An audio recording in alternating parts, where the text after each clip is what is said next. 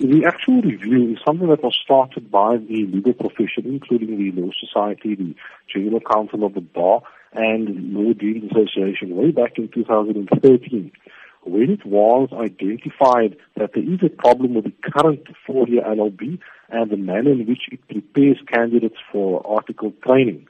We had a summit in 2013, and this current review of the various tertiary institutions arises from that. At this stage of the review, the Commission on Higher Education is saying that it is not going to include the legal profession in that review in discussing the merits of the reports and the accreditation of the various institutions, and we're saying that is wrong. Legal profession is majority employer of the students once they graduate from this university, and we've got a valuable input to give in terms of this review. How then will you be liaising with the Council on Higher Education further to ensure that the process is carried out with all this in consideration? The Council for Higher Education had actually given an undertaking to the legal profession that it would be part of this review. That was earlier this year. They have subsequently changed their mind. They haven't communicated as to why they've changed their mind. The Law Society has written a letter almost a month ago to the Council on Higher Education, subsequent to them making that decision, questioning that decision, and providing detailed reasons as to why the profession should be consulted.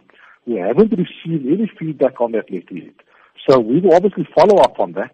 There's great concern about how this review is being carried out, especially from students who have already enrolled at these four institutions, and of course parents as well.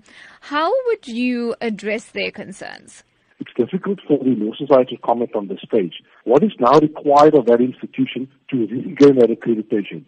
We are completely in the dark as to that process currently, so we can't make a comment in order to assist the students. This is one of the main reasons we're calling upon the Commission for Higher Education to consult with us, to explain exactly why these institutions had their accreditation taken away and what they need to do in order to regain that accreditation. It is important for all stakeholders within the legal professions to have an input.